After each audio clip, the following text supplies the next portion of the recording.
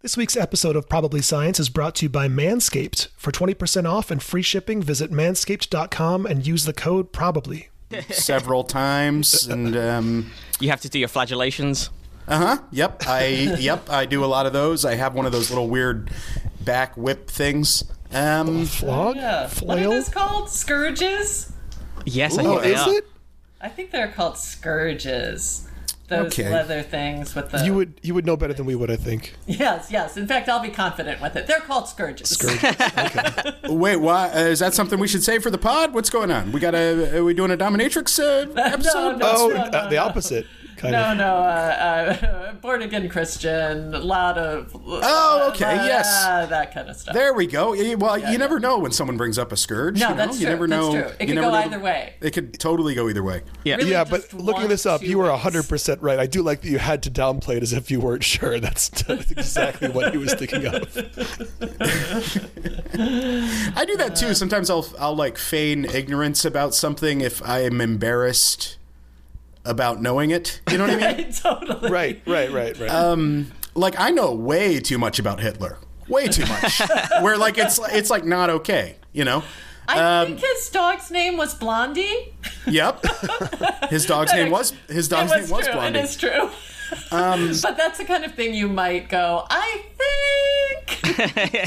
Right. But it's it's because I find it all fascinating and never want anything like that to happen again ever. But it's weird, like at a bar when I'm just like Hitler fact, and that's not okay, you know? Yes, totally. Yes. One of two ways. Again. Yeah. Right. By the way, is this part of the show, you think? I think it's part of the show. I think we can maybe a little pre-roll. Well, should we kick off? I think we just fade in. in. I think we just fade in with that. That was obviously gold. Probably Science.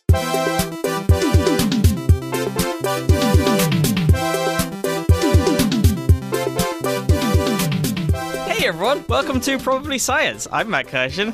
I am Andy Wood. And I'm Jesse Case. You got a little preamble. You got a little sneak peek there. Yeah.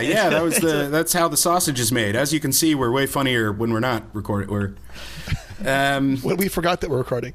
Yeah, when we forget, we hate being observed. We don't like it. It makes us nervous. It's the Heisenberg principle. Is that it? Yes. You guys should know. I don't know this shit. Wow, Matt, your voice has changed. No, Jesse, you're wrong about that. That's actually the voice that you've already heard. If we do leave that pre-roll in there. I thought you were doing that is impressions. the voice I thought you were... returning guest, friend of the show, Maggie Rowe, who has a new book out. Oh. Yeah, Maggie was on a few years ago when she just written the book Sin Bravely, which was about going way too far into born-again Christianity mixed with obsessive-compulsive disorder. That was a great book. And now a brand new book just out, Easy Street, which I just started yesterday. I just got hold of. So I'm plowing through it. I'm already enjoying it a lot. But welcome back, Maggie. Thank you. It's nice to be back with science people. As if I were like, no science conversations have happened with me in the last 4 years since I was on this show. Have they not even? There must be one. Well, I mean, yeah, during COVID, there wasn't anybody who was trying to talk to you about... No, that's true. Well, you know what did happen is I had a high school friend who became a flat earther and talked a lot of science to me about that one. Oh, wow. It's just... What was it? Science words, anyway. Used a lot of science words. Yeah. Yes, a lot of science words. Like, have you guys ever thought, if we're spinning around on the Earth, why is wind not blowing through our hair? Sure. They never thought because the air is spinning also? Why wouldn't that be a thing they could think? I think that's step two. That's like a chess move too many, maybe. Yeah. Right. Very interesting. So, Maggie, I was not here for your last episode, so this is the first I'm hearing of all this. But born again Christian, OCD stuff, very interesting. I too am a member of the OCD club. Yeah. It sucks. It sucks. Yeah. So, Now, sorry about mine it. manifests particularly, they call it pure O, which I kind of like. It makes me seem like there's something elegant and simplistic about that disorder. Yeah.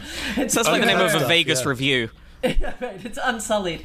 But so mine does not have physical compulsions. Mine is purely internal. This is what Oh, same. No, same here, and that's why. Like, this is all very recent for me. Like, the diagnosis was pretty recent because I'd always assumed it was like the movies. You know how like in the movies, like Tourette's, people just like scream expletives or whatever, but that's that's not really what it's like at all. You know, and so I thought OCD was like it is in the movies where you're always washing your hands or flicking lights or whatever. And I didn't realize it was just this, for me, like a totally just internal, like you can't stop thinking about something. So it was, So I'm a new addition, you know much more about it than me. But I got the books, I got the SSRIs, I'm going for it. Yeah, that's interesting that came to you later in life, because I feel like there has been more press, or but it's part of our culture more, the compulsions. Like, people are aware of tics, they're aware, even like shows like Monk popularized. Right. But the internal ones, right. It's different. And actually my book is about, so very briefly, my husband met a mother and daughter about 12 years ago outside of Kookaroo, the chicken place, and gave them money for lunch. And then we kind of befriended this mother and daughter and kind of helped them out. And when the mother died, I became the daughter's legal representative. Wow. And the kind of comedic part of the whole thing is that Joanna is in love with my husband and would love to replace me and take my life. The title comes from, the title is Easy Street, and it comes from Joanna saying to me, it must be nice, Maggie. It must be nice to live on Easy Street where you have everything taken care of. But it's about how we both have a psychological challenge, but mine is very hidden, whereas hers is very apparent. She is neurodiverse, I believe is the correct term. But yeah, it's the difference between a disorder that's manifest and one that's, under the covers. Right. Yeah.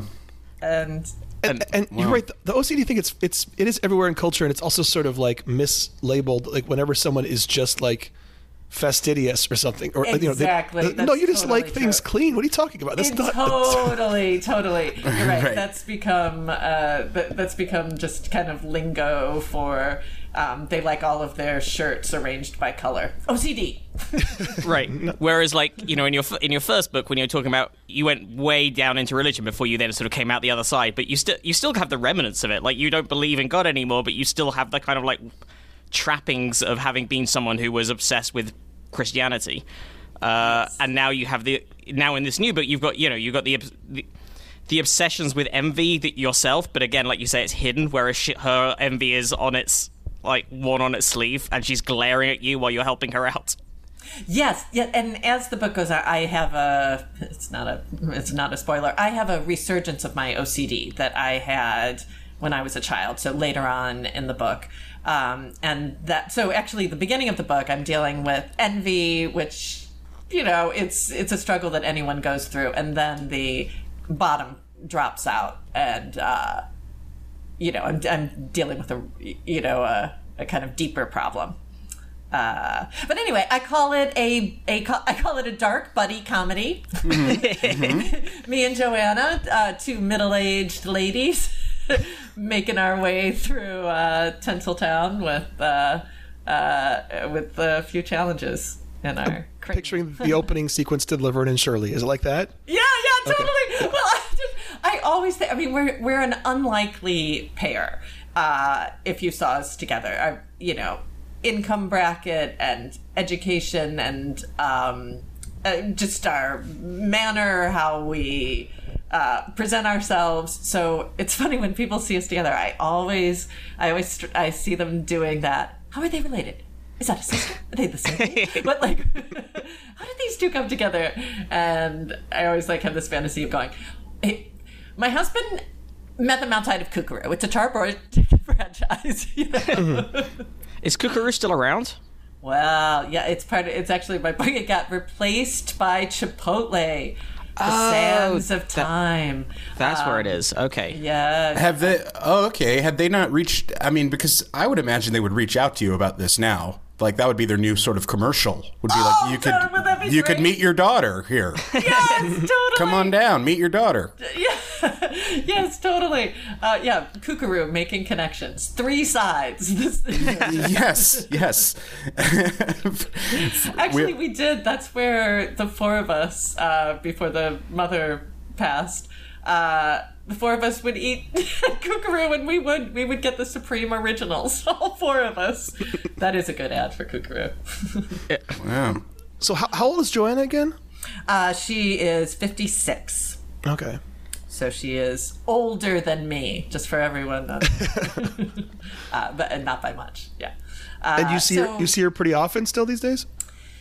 I do. Yeah. So when her mother passed, initially, she became a big part of my life. She didn't know anyone besides me and my husband, and had never lived on her own or without her mother. Or, she didn't know how to do the basics of cooking or cleaning or all those things. So with the help of a lot of different services, largely little shout out to Good Shepherd Catholic Charities, really helped kind of teach her some life skills. And now, a little bit of a success story, she's living on her own in a small apartment. She's within walking distance of our house. And I think she's thriving. She's still alone.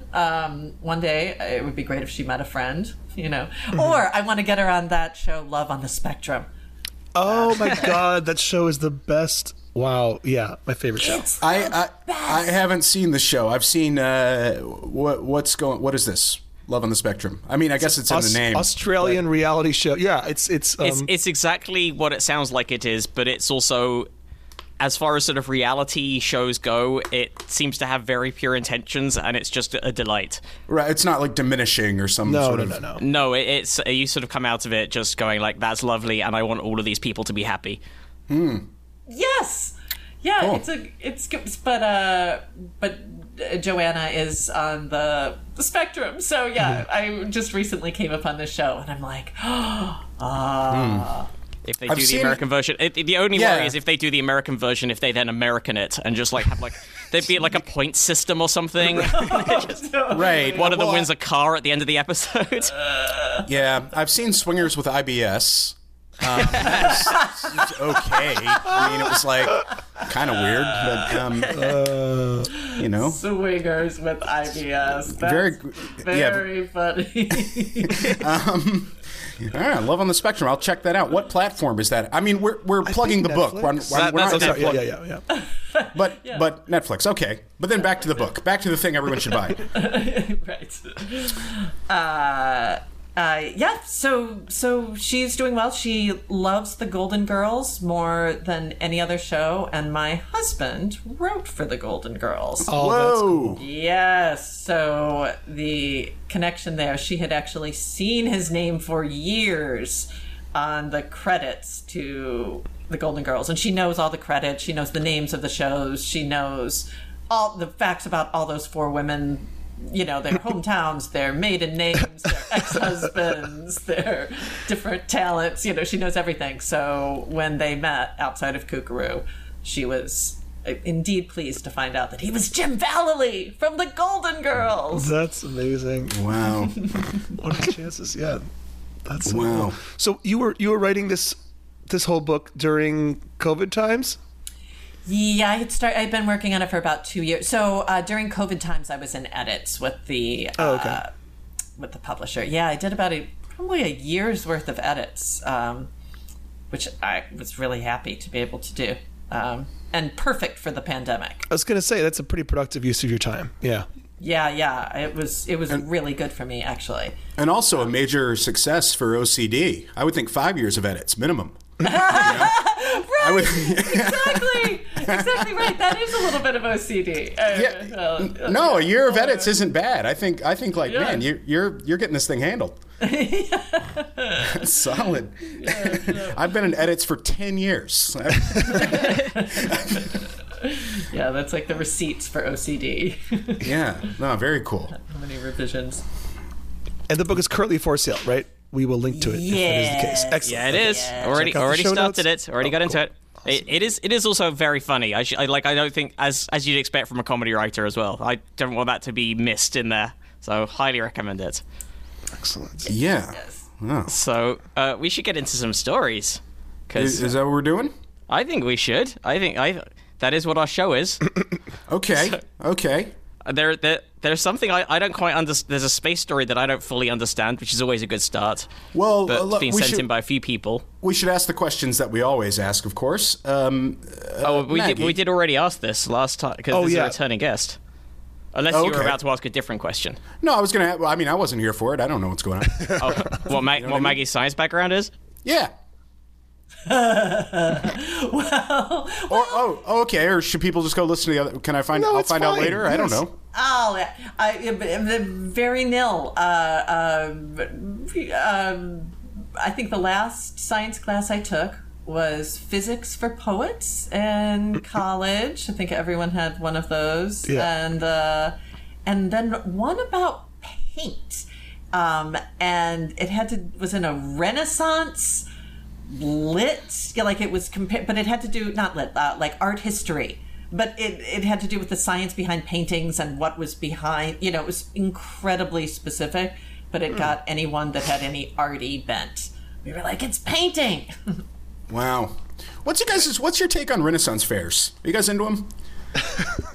I've never been to one. I do want to go someday, but I went. Holly took me to one once about 5 years ago, and I don't even know what it was that.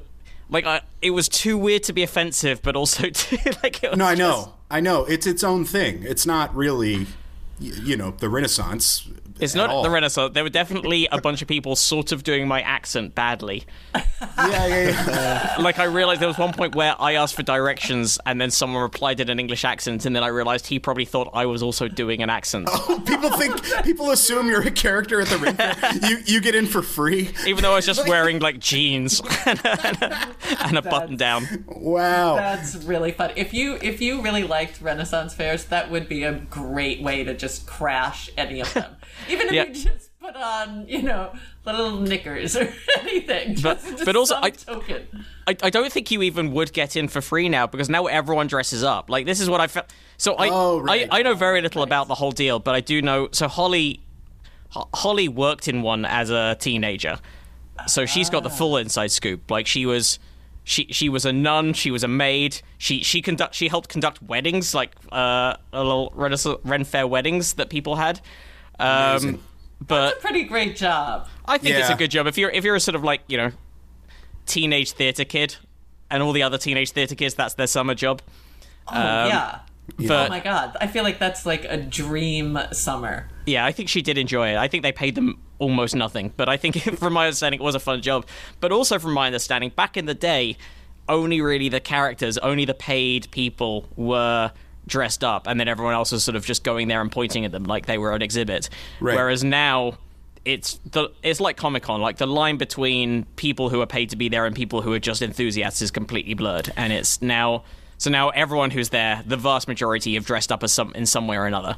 Well, it's interesting to me how it's not only blurs, I'd say 500, 600 years of history together.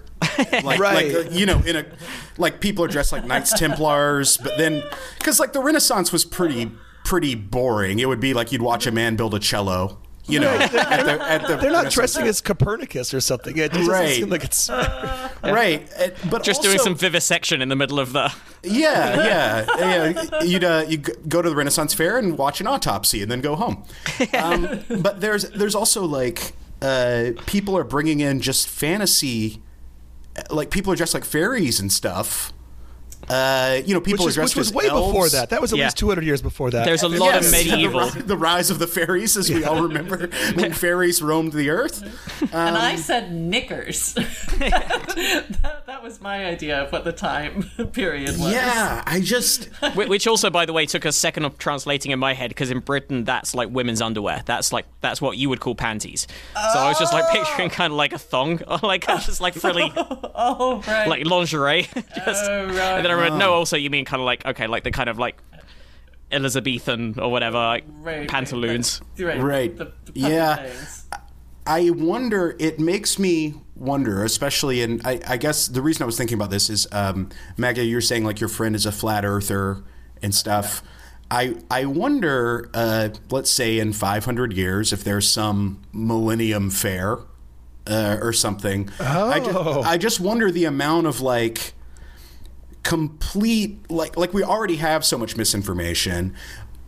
I just wonder, like, what 500 years will be combined, where like people will be dressed like Darth Vader, thinking they're dressed like Bin Laden, Right. but they're, you know what I'm saying? Like, but they think Darth Vader was real, or I don't know. Right, I don't or the know. guy with the horns from with the blue face. from January the- 6th guy, the Yeah, for the QAnon January shaman. 6th guy. Yeah, the QAnon shaman guy, but like that's gonna look like, years later. That's what people always did during that 100 years. Yeah, that's how people protest back then. Who knows? yeah, that's how everyone dressed. That was the fashion. It's also, who will persist? How long will it be before the people who are just considered monsters are just this sort of historical curiosity? The same way, Right. like I mean, there's Pixar movies about Vikings. You Right. know? It's like when enough time goes by, it's just kind of a funny, weird thing. Yeah. You know? Like when Eric Andre had his birthday party and they had the inflatable Titanic slide that you go down. It's like, whoa, it's only been 100 years. Like you wouldn't have how soon until you could slide down the Twin Towers at a kid's birthday, basically. I don't know. I think 200 years. I think when the children of people that remember it have passed, I think you start. Yeah, the first step is when you get into Halloween costumes. Halloween costumes are the first. Like when something becomes a sexy Right. costume. Like if you're a sexy Titanic captain or something. That's the first step. right. And then after that, it sort of goes on out. But I mean, the most horrible things you can imagine in recent history will one day just be commodified as an oddity. Well, like Genghis Khan, for example, there's nothing like murdered, like slaughtered huge numbers of people. Yeah. But that's not like anyone was like, oh, you can't joke about Genghis Khan. Or you can't have Bill and Ted make him a lovable, Right, exactly. I saw a kid for Halloween this year. There was a kid, or probably a teenager, that was dressed as Charles Manson in the orange jumpsuit and the crazy hair. And that Did he was do the just- swastika on his forehead? Oh, that would no, he didn't do that. Wow. That was I would- only, I would- what, 30, 40 years? No. Yeah, I mean 50 years ago. that's not only within living memory, but that was like here. That was in this city. That was like 10 miles north of it. Right. In my mind, Mackie, he was clearly just being Chucky, but you're so weird. It's like, look at that Charles Manson guy. Look at him. That's crazy. That's so offensive. And he's like, what? There was a whole Eye of movie. The Beholder. There was a whole movie series. He was like Charles Manson, but like in overalls and a striped shirt, crazy hair. By the way, I'm trusting my own perception of that. I don't have a corroborator here for this story. did you guys hear? I didn't know that the site of the Manson murders was then. It's a newer mansion. I just put a link to it, and it was owned by one of the Full House creators who just put it up for sale for $85 million. No. Wow. Yeah, maybe it wasn't like the main. Let me see if it was the actual like Also, I hadn't. Tate. That is a much bigger The Tate estate than I Bianca. thought it was. Yeah. That's a person who is not superstitious at all. I know, I Like, that's had a no rationalist. Somebody that buys the Charles Manson house and is like, nah, there are no bad vibes. It's just a house. Yeah. Well, you'd also. No, this is the This house is the where. main murder place, not the because there was that other murder that was like a couple that were like in Los Right. Feliz that isn't talked about as much, right? The La Biancas. Right. Yeah. But this is the place. This is the Sharon Tate. The Yeah. Tate Wait, but house. it's the plot Yeah, not the house okay, is right. So it used to be a much smaller house that was on that plot, and I think they probably leveled that and some neighboring houses and built this ridiculous mega mansion. $85 million to live where the Manson murders happened. It's insane. Yeah, okay. Yeah, because I remember, I'm sure I saw pictures of the house from the time, contemporary photos, and it wasn't like that. Yeah, it was pretty modest, I think. There must be. It must not just be a rationalist. There must be something macabre there. Like you don't. Maybe. I don't know. Like if you're in a really expensive area and you get they'll knock $500,000 off because it's where this thing happened. I'm not superstitious at all, but I would not move there just because of the daily goths that stop and take photos of your house. Right. You're like, this is horrible, you know? I've told you before I lived on the same street that a famous infamous serial killer lived on in London. Yes, I did. Well, tell me again though, because I can't remember. Yes. It was Nielsen. It was Cranley Gardens in North London, and he killed. It was the last place he was. Dennis Nilsson killed 12. I think it was 12 people, and the final address was on Cranley Gardens, the other end of the street to where we used to live. But I think they left that. They left that building up, and they discovered him eventually because the drains were blocked. Oh, that'll do it. Yeah. With what you think they were blocked with. Yeah, you got to clean out those drains. That's just serial killing 101. Oh, he tried to get away with it. Sorry, Maggie, what did you say? Oh, I said serial killer 101. That's what they tell you. Clean the drains, you got to have a better system. Yeah. He died quite recently. I think was he a COVID? No, he died in 2018. He died 4 years ago. So R.I.P. Dennis Nilsson. Speaking of, oh no, sorry, go ahead. Oh no, I was just going to say he so he tried to cover it up as well, the neighbors were sort of what's all this stuff in the drain, so they got the people out, and then he tried to replace it with chicken bones quickly. That's a but then the police still went into his apartment and they're like, what's this in the cup? And he's like, yeah, sorry, I'm a serial killer. Wow. You got me. That's if a serial, I don't know, that's if a serial killing bust was also a Wonder Years episode or something. You tried to replace it with chicken bones. Tried to think quick. It's a good pivot. It's a good act break pivot.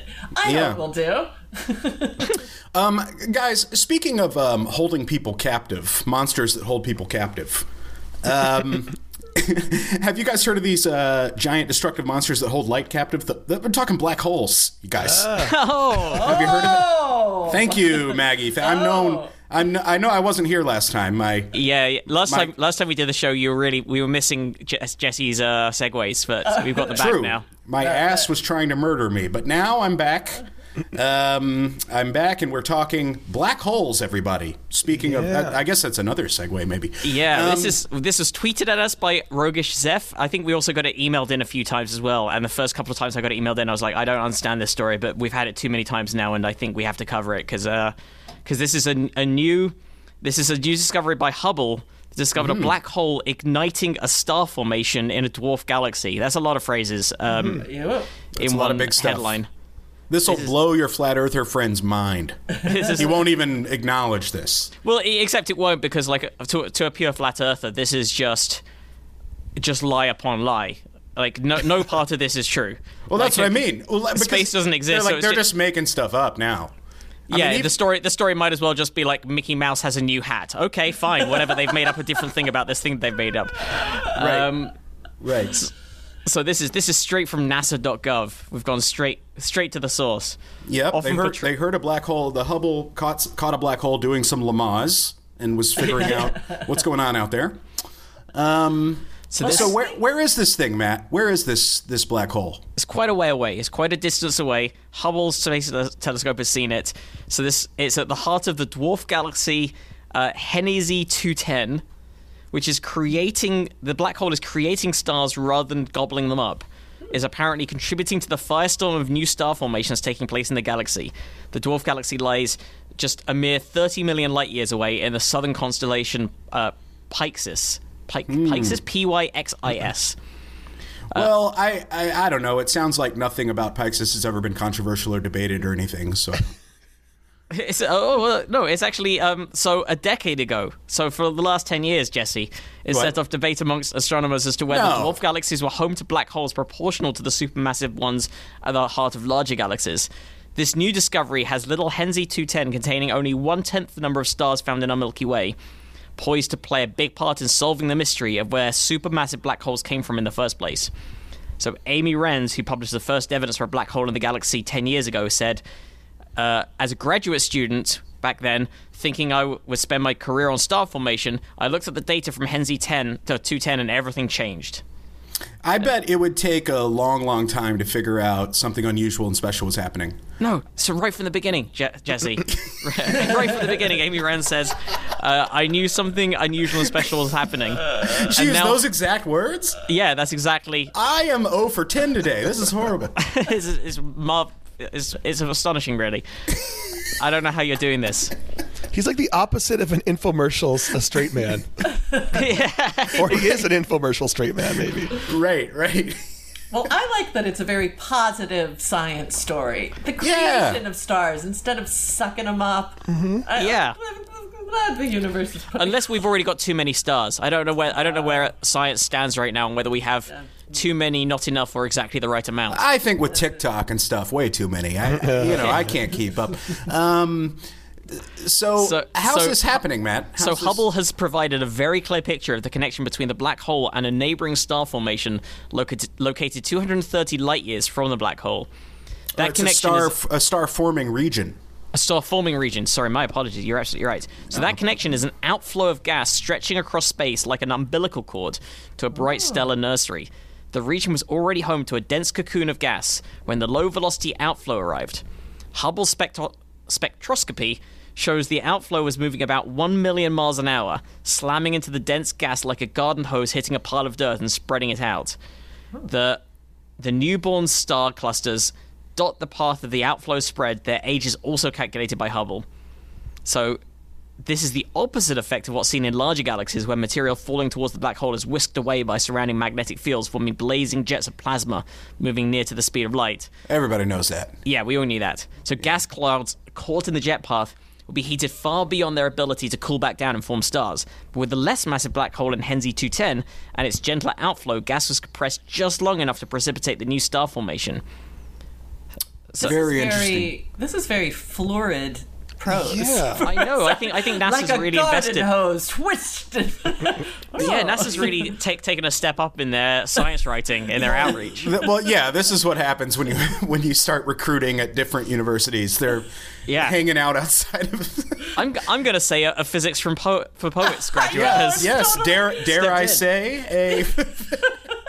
That's totally a physics for poets gal. Yeah, this could have been you, Maggie, if you hadn't gone down the TV writing route. Yes. I was like, whoa! And then they carried it through with umbilical cord and nursery. Yeah, right. My goodness. Yeah. Wow. Yeah, but yeah, what's for pro? So Zachary Shute, who's Ren's grad student and lead author of this new study, says at only 30 million light years away, Henzy 210 is close enough that Hubble was able to capture both images and spectroscopic evidence of a black hole outflow very clearly. The additional surprise was that rather than suppressing the star formation, the outflow was triggering the birth of new stars. Ever since her first discovery of distinctive radio and X-ray emissions in Henzy 210, Renz has thought they likely come from a massive black hole, but not as supermassive as those seen in other galaxies. I'm glad all the astronomers agreed on that. Just all of them across the board. But well, actually, other astronomers thought that the radiation was more likely being emitted by a supernova remnant, which would be a familiar occurrence in a galaxy that is rapidly pumping out massive stars that quickly explode. Pumping out as well. Pumping. Yeah, it sounds like this is... I don't even know how they did this, because it sounds like it's all too low resolution and stuff, you know? No, Jesse. What? Hubble's amazing resolution clearly shows a corkscrew-like pattern in the velocity of the gas, which we can fit in the model of a precessing or wobbling outflow from black hole, says Renz. A supernova remnant would not have that pattern, and so it's effectively our smoking gun proof that this is a black hole. And Renz expects that even more research will be directed at a dwarf galaxy black hole in the future, with the aim of using them as clues to the mystery of how supermassive black holes came to be in the early universe. It's a persistent puzzle for astronomers. The relationship between the mass of the galaxy and its black hole can provide clues and the black hole in Henze 210 is around 1 million solar masses.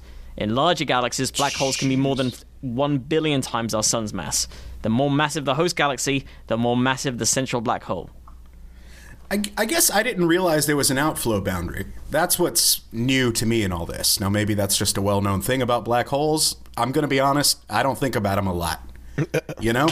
I don't drive around thinking about black holes all day. It would be dangerous to do that. Yeah. That would be pure O from the OCD realm. Yes, pure.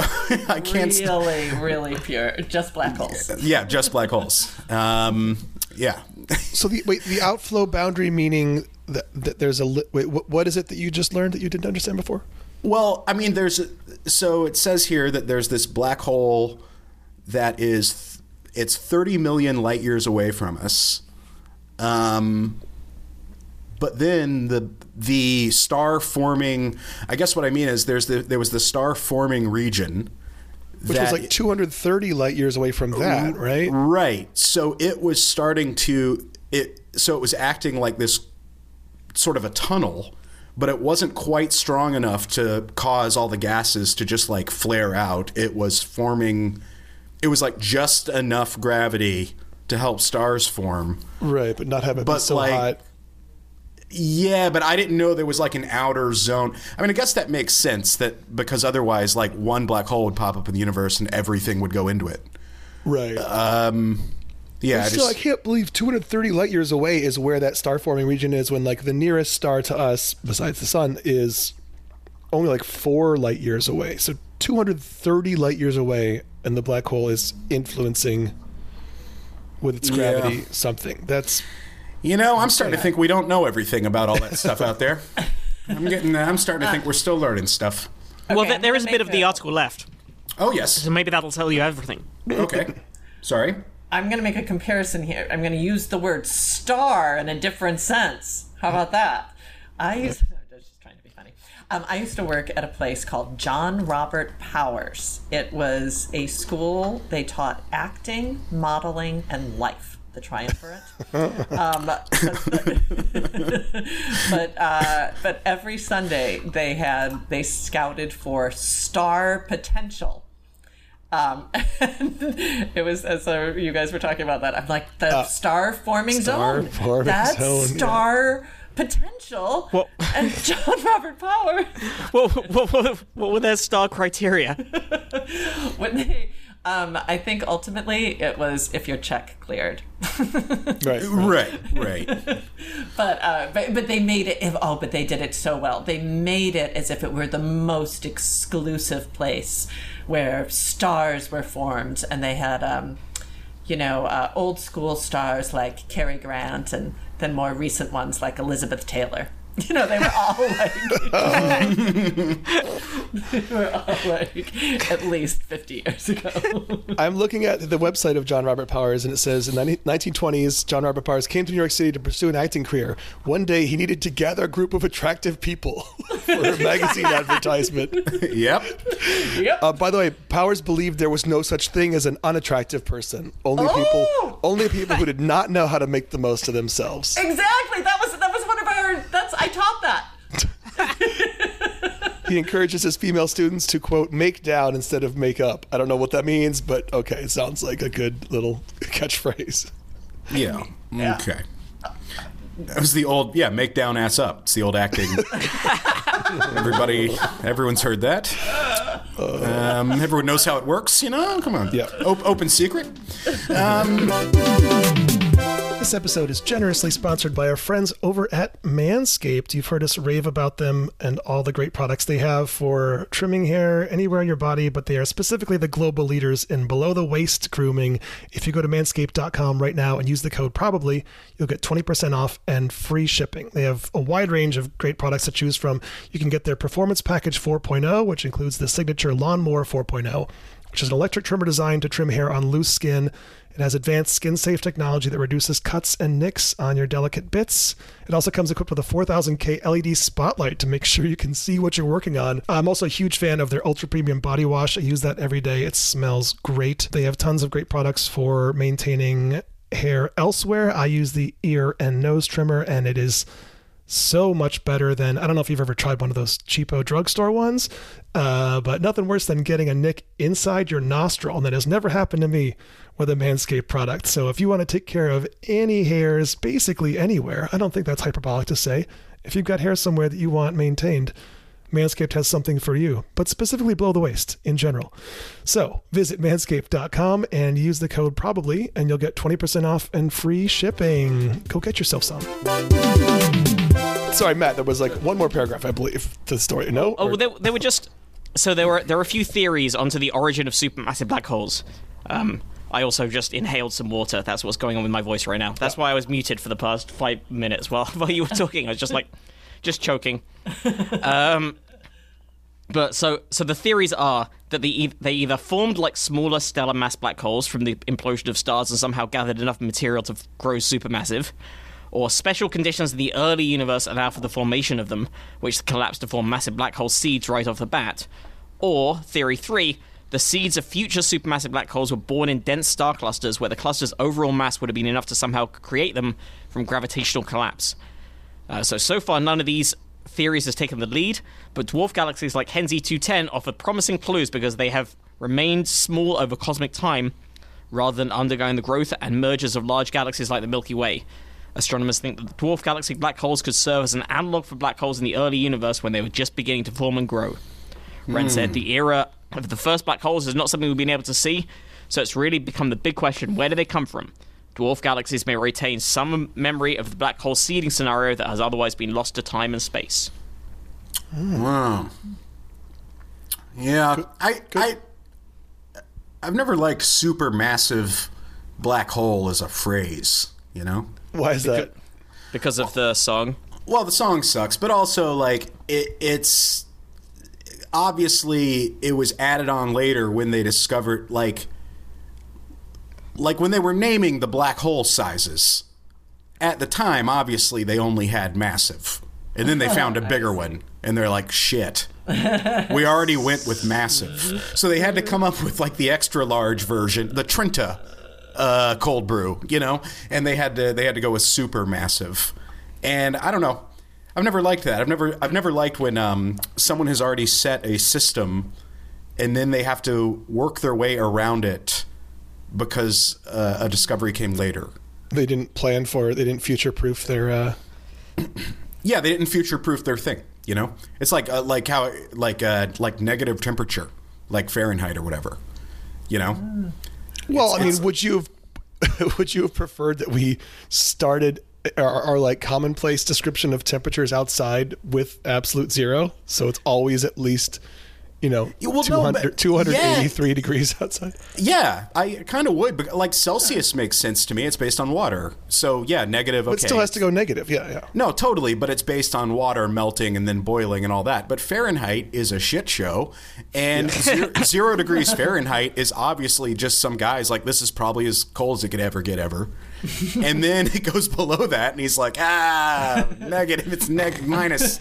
It's minus. I gotta put on a coat. It's like when Mr. Fahrenheit decided it was coat weather. Yeah.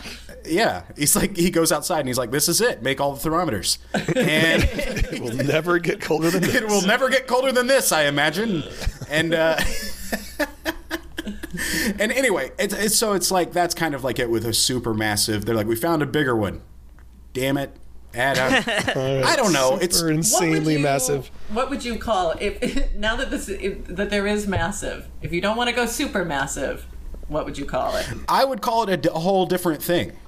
I mean, there are like a black hole it's a complete absence of. There are many other hole colors that we haven't pursued. Oh, you know what I'm saying? Like you have red stars and blue stars and all that. Just have a different hole color. And that'd be a different. I mean, I don't know. Yeah. But the black thing makes sense because it's like no light gets out. But yeah. Or you could name it like they do hurricanes.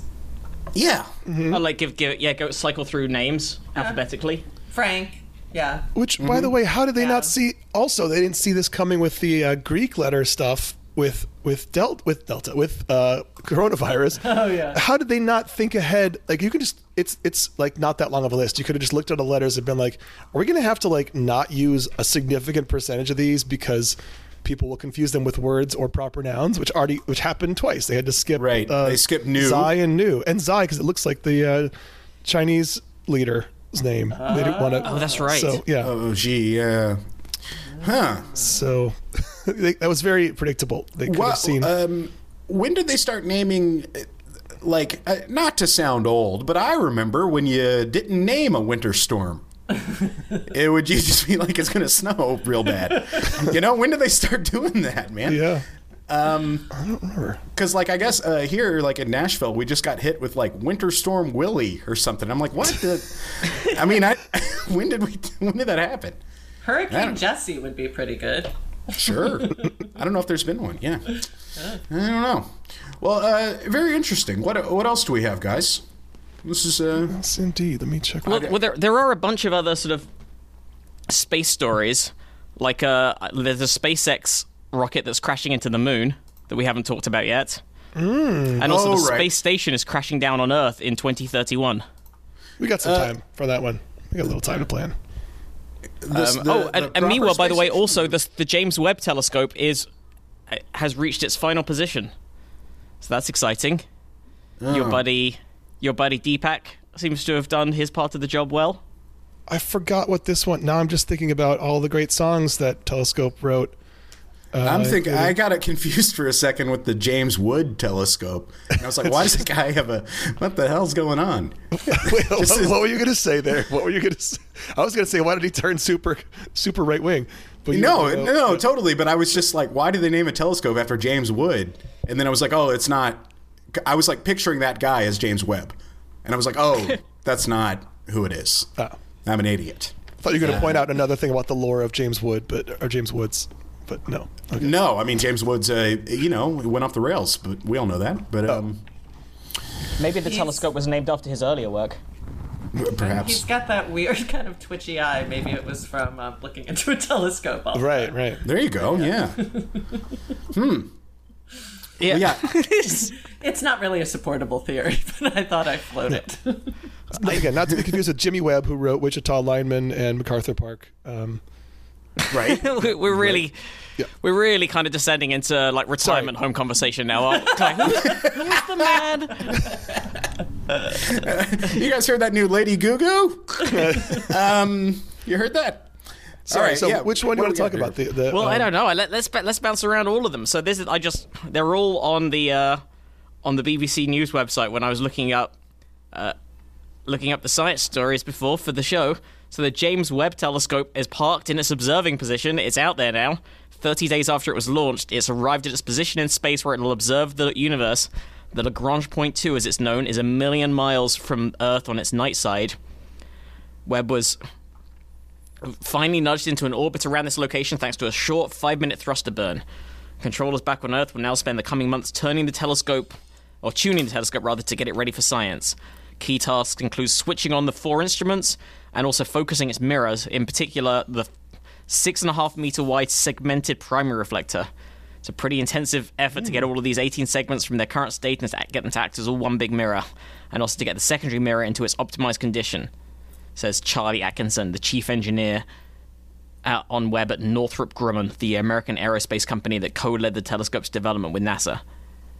We do this using science images, which is why we need to get the science instruments activated and checked out with some initial calibration work. So they do it with science instruments. Oh, science instruments. Science We're images, using yeah. science They're good instruments ones, for science images. Yeah. Wow. So that's good to know. Yeah, using a lot of science stuff there.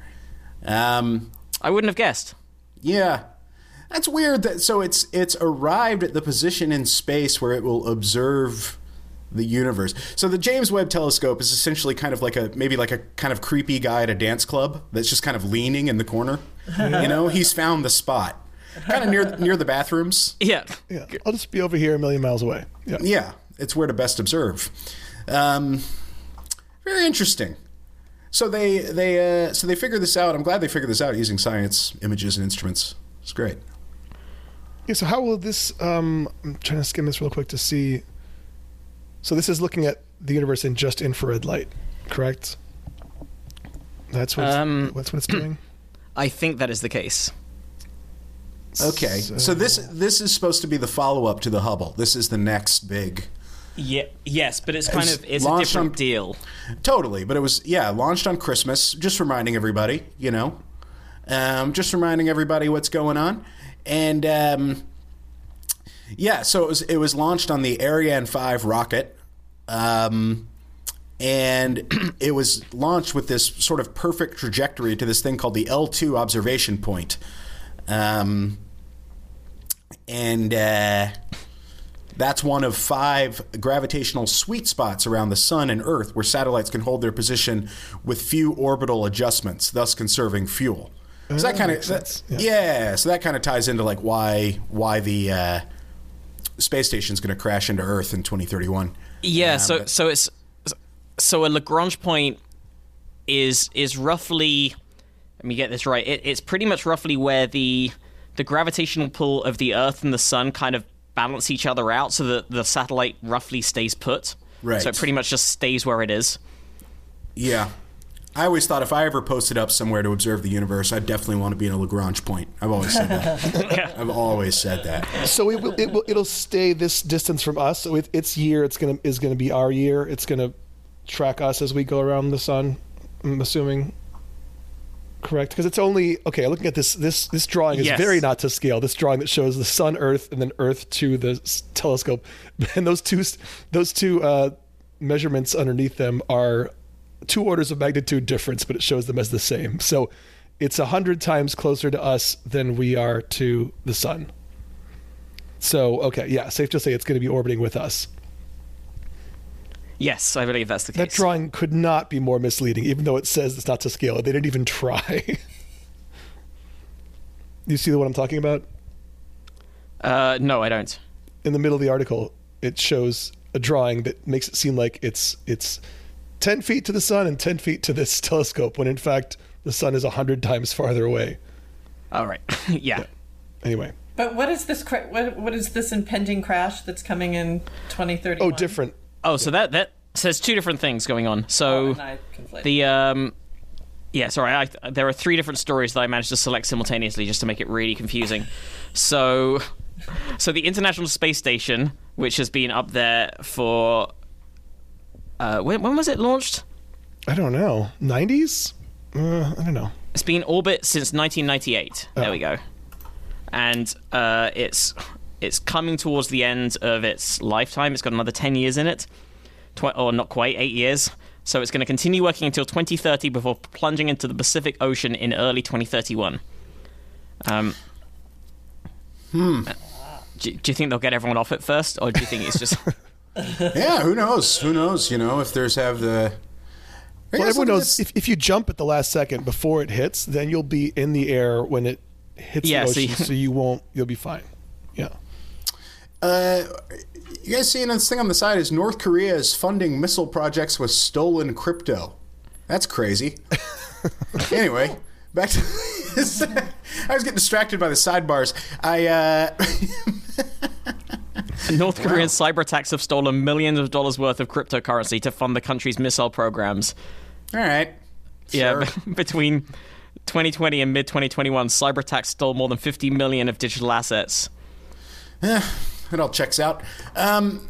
Okay, so the ISS, what are they going to replace that with? What's the James Webb of the ISS to That's a Hubble good question. thing, Because you got to have a space station. I don't know if you do. I don't think you do. But I like knowing there's a space station. Yeah, I like knowing that at any given time there are between, 3 and 8 people in space. Yeah. Feels good. Feels good to have people in space. It looks like it's going to transfer to the private sector. Great. Oh, yeah. But extension still requires the support of international partners. Funding for the ISS is currently only approved by US Congress until 2024. That's fun. Oh, okay. Hey, So, in an interview with the Russian news agency Interfax in December of last year, the head of Russia's space program, Dmitry Rogozin, indicated a willingness to work with NASA beyond 2024. He said, "Actions speak louder than words. This year we sent a new Nauka module to the ISS, which is expected to last at least 10 years. And let me ask you guys this, totally unrelated. When you're on this article, right? Right up at the top, right above where it says International Space Station, it crashed down to Earth in 2031, right? There's an ad, but it's like a targeted ad. What ads are you guys getting? Oh, I have my blocker on. Let me turn that off. Yeah, right underneath where? It says BBC News and it has all that, but then there's like targeted ads. What are you getting? I'm getting this insane. I don't have children. I don't have any. I'm getting this insane thing where it's like lockets for your kids, but you get like, you buy different charms for all you. Like you drive behind those people and they have like the stick figure family, Like all the children they've killed, right? Yeah. Yeah, it's like that kind of thing. I'm just wondering.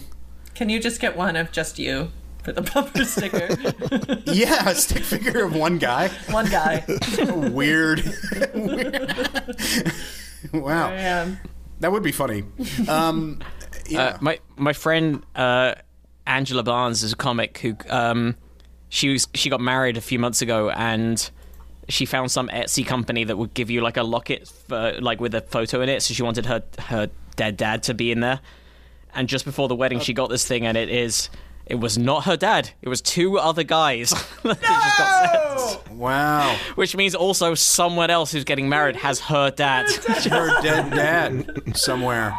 I feel like that's the start to a great romantic comedy where the people weren't supposed to be together. Yeah. Yep. Finding Lester. Or whatever, and it's comes at this Valentine's Day. So meanwhile, a rocket launched by SpaceX, Elon Musk company, is on a collision course with the moon. Well, you can have, SpaceX, neuter sex. I don't care what kind of sex you have. Just, use protect. So the Falcon 9 booster was launched in 2015, but after completing its mission, it did not have enough fuel to return towards Earth and instead remain in space. Astronomer Jonathan McDowell told BBC News it'll be the first known uncontrolled rocket collision with the moon, but the effects will be minor, he says. The rocket was abandoned in high orbit 7 years ago after it completed a mission to send a space weather satellite on a 1,000,000-mile journey. It was part of Musk's space exploration journey. SpaceX, a commercial company that ultimately aims to get humans living on other planets.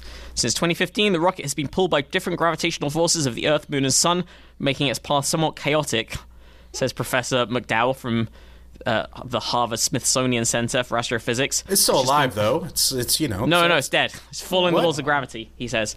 It's joined millions of other pieces of space junk, machinery discarded in space after completing missions without enough energy to return to Earth. But they keep track. They keep track of all this stuff. There's been maybe 50 large objects that we've totally lost track of. No. This may have happened a bunch of times before. We just didn't notice. This will be the first confirmed case. It's like the unmatched socks that get lost. Space Exactly. sucks. Yep, space Just suddenly discover it when you move house. When we move to a different space, or suddenly find it. Falcon 9's projected demise was identified by journalist Eric Berger on the space website Ars Technica and by data analyst Bill Gray in his blog. The collision is due to happen on the 4th of March when the rocket will explode as it makes contact. If it's like a 3-ton or less thing, it's no big deal. It's 4 tons, Jesse. No. It's a 4-ton empty metal tank with a rocket engine on the back. So if you imagine throwing that at a rocket at 5,000 miles an hour, it's not going to be happy, says Professor McDowell. It'll leave a small artificial crater on the moon's surface. And Bill Gray, who uses software to track near-Earth space objects, projects that it made a close flyby on the 5th of January. On the 4th of March, it's likely to hit the moon's far side. In 2009, Professor McDowell and other astronomers performed an experiment in which a similar-sized rocket was crashed into the moon. Sensors gathered evidence of the collision so they could study the crater. Well, they're going to learn a lot, though. So No, unlikely. They're unlikely to learn anything new from this crash. He adds that while there are no... I don't know why they're unlikely to learn anything new, because it's still doing it a second time. I guess they don't have all the sensors. But he adds that while there are no consequences now to space debris left to drift and occasionally crash, there could be in the future. If we get into the future where there are cities and bases on the moon, we want to know what's out there. It's much easier to get that organized when there's slow traffic in space rather than waiting until it's a problem. What happens between now and the 4th of March? Well, the rocket will continue to follow the laws of gravity, careering through space before it ends its days smashing into the moon. As we all will. Yeah. Yeah. Yeah. Yeah, that's right. I don't plan on flouting the Yes, this rocket, the real outlier here. following the laws of gravity. What's your guys' take on a moon base? How you feel about it? Why not? Seems like it's pretty close compared to Mars. Not too far away. Why not do it? I would go to the moon. I wouldn't go to Mars. I would go to the moon though. Yeah. So what's your preference based on? I mean, spending a year traveling versus spending 4 days or whatever. That's a real consideration. Yeah. I guess it would depend on what the kind of like, do we have the like flatbeds and good Right. in-flight entertainment? No, exactly. Like what will be served in the cabin? Yeah. and can I? Yeah. Like I don't think I do a year-long journey in economy. No, like 4 days in first class, or no, 4 days in economy might feel like a year in first class. The other Yeah. way. You know what I meant. I know, yeah. I agree. the word. You just have to put the words in the right order. You just have to put the words in the right order. That's all there is to it. I mean, it's going to be very strange. I guess this ties in even more with like the flat earther thing and stuff. Is like when we have a moon base, there's going to be so many millions of people that don't believe we have a moon base. Well, when you were saying the law of gravity from the Flat Earth documentary that my friend had me watch, one of their big there was a lot. I learned a lot. But one of the things that they point out, or that they like to say, is that there is no law of gravity. It's a theory. That it's always been a theory, and when we make it a law, we make it solid, and that's just not so. But that's forgetting the fact that the word theory, when used in a scientific context, means the most certain thing that we are. The model that is based on. Yeah, as we all know, but that nothing in pseudoscience annoys me more than flawed semantic arguments. Yeah. When they don't realize that words have lots of different meanings in Colloquial English, but have meanings, technical incredibly meanings. specific meanings in science, and then they use like the poetic meaning of a word, or just a synonym, just any version of the word, any alternate definition of the word, and then put it into science's equations. Yeah. You're like, we're all vibrations, and then and Newton said that a vibration. No, you can't do that. But there's energy. Everyone has energy, and Einstein says it equals it. Nope. You can't use that version of the word energy in Einstein's equations because that's not what that energy is. Right. You can't take. It's like with all the secret and the self-help stuff of like, you can visualize your way into reality because of nuclear physics, and nothing is as it seems it is, or that's not what that equation is. That's not what that's not that. Yeah, what that means. One of the most annoying things that's ever happened to me was when I was Andy and I were living together out there, and I was dating a person. I was dating a lady. That was Andy. Remember, she was always over, and it was weird. And well, she was a girlfriend. I think that they. Yeah. We should probably specify, like, the fact that she was frequently over isn't the is that the weird part? Because if that is, I'm with Maggie on this one. In this case, I'm starting to side with her. If that's Not the weirdest. why is my girlfriend always contacting me? It was this weird. Yeah, what is this? What does this mean? Stop gaslighting me. Yeah, that's not what gaslighting is. She's coming over. What are you talking about? You again? We like last week. No, I just think mean I'm it was stalked by. No, I just mean I was just in like a 5-year relationship with someone I had nothing in common with, so it was like the weirdest, So I was said that mainly because it was probably weird for Andy, just because it was just this person that like wasn't like us, always hanging out. It was very strange. Like us. You know what I mean, man? I'm gonna just let this move on. Yeah. Yeah, you get it. I mean, She had a higher pitched voice and breasts, and it was. It was strange. She had different organs, and it was. I don't understand. What is this? No, whatever. Here's my point. She got really into The Secret, and she made a vision board one time at her apartment. Oh no! And I was over there, and But her vision board, I don't even think she did it right. Like ways you want to feel or where you want your life to go or whatever. And I was asking her, I was like, what is this? You know, what's going on? Did you make a collage? Are you getting into collages, you know? And she's like, it's a vision board. She explained to me what it was, but it was just physical things she wanted, you know? It's not like concepts. It's just... Yeah, so it had like a leather jacket on it. And I was like, what's that? She's like, I'm putting that out in the universe. You know, that I've want a leather jacket. I'm putting that out. I'm manifesting it. I want it. So I bought her one because I was her boyfriend. You manifested one, yeah. And Exactly, she manifested it. Well, so it pissed me off so much when she's like, the vision board works. Oh my God. And I'm like, no. It's like you made a fucking Christmas list and you put it on your fridge and you addressed it to the North Pole. Yeah. Right. Like it took away my power of like spending money on a leather jacket. It like made it like the universe. Like yeah, she got it. She got you to.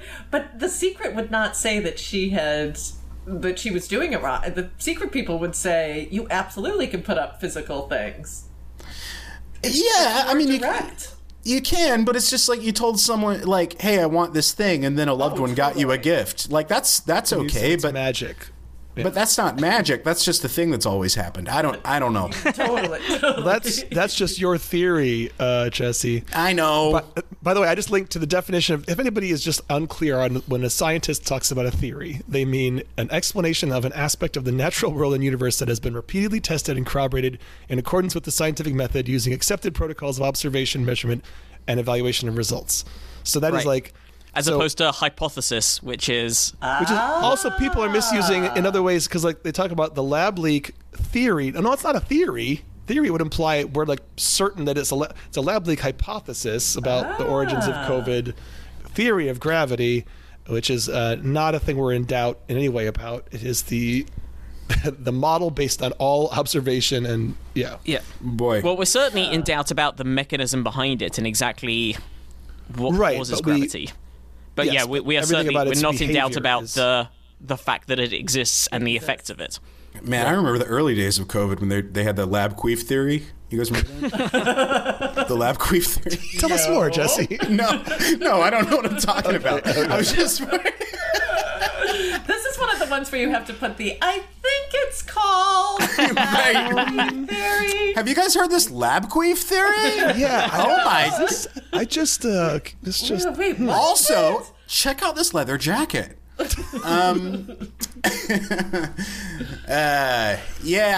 People don't. Theory versus hypothesis.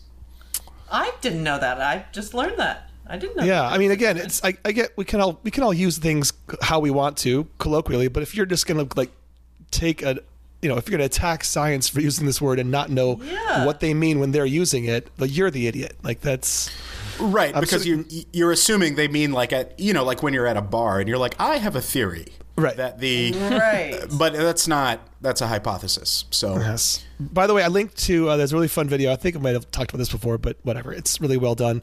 Vsauce video where Michael Stevens, who's a great science YouTuber, talks about if the Earth were flat, what other things would follow from that, and he also gets into like whether he thinks people actually believe this or whether it's kind of like a fun exercise in kind of trolling or starting from a ridiculous conclusion and seeing if you can find some crazy path to justification of it. Like some people who are asked how are we like sticking to this flat Earth if you don't believe in like the traditional, if you believed in gravity in the traditional way and we're on a giant disc. He also has an animated model of what would happen as you walk towards the edge of the disc. You would be like walking parallel, you'd be standing up almost parallel to the ground as the center of mass of this disc is what's pulling you towards it.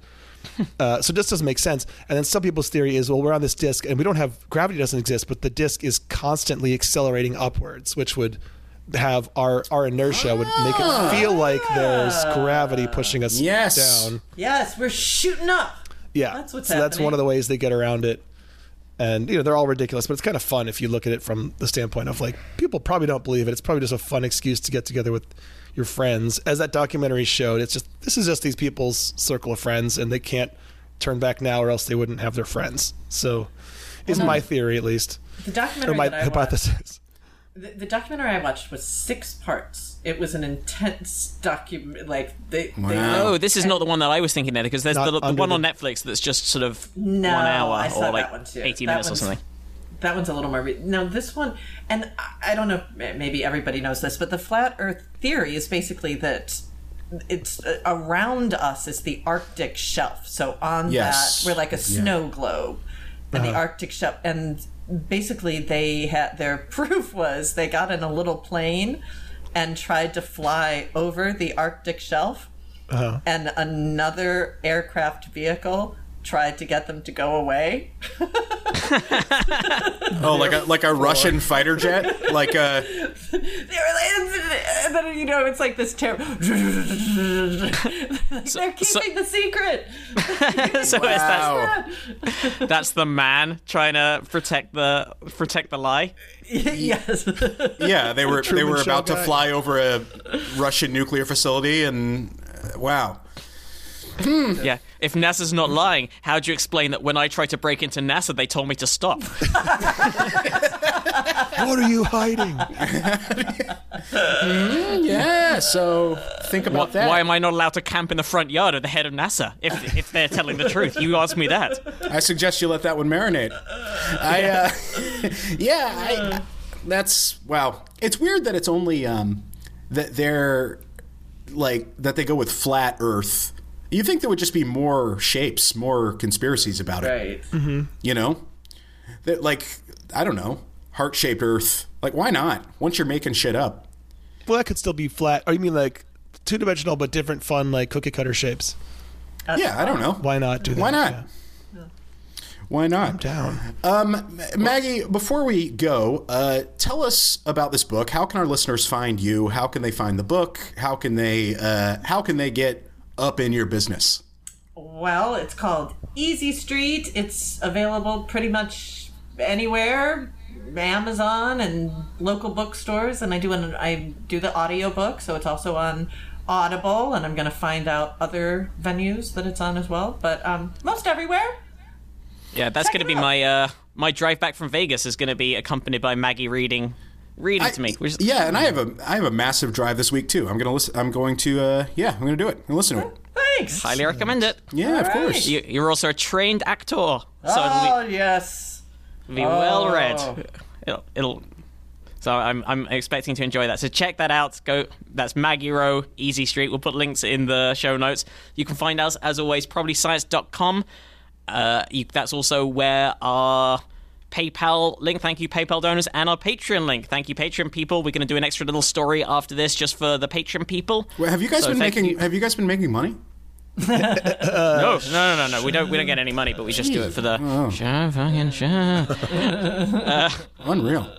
Probablyscience@gmail.com is the email address for any questions, comments, clarifications, stories you would like us to cover.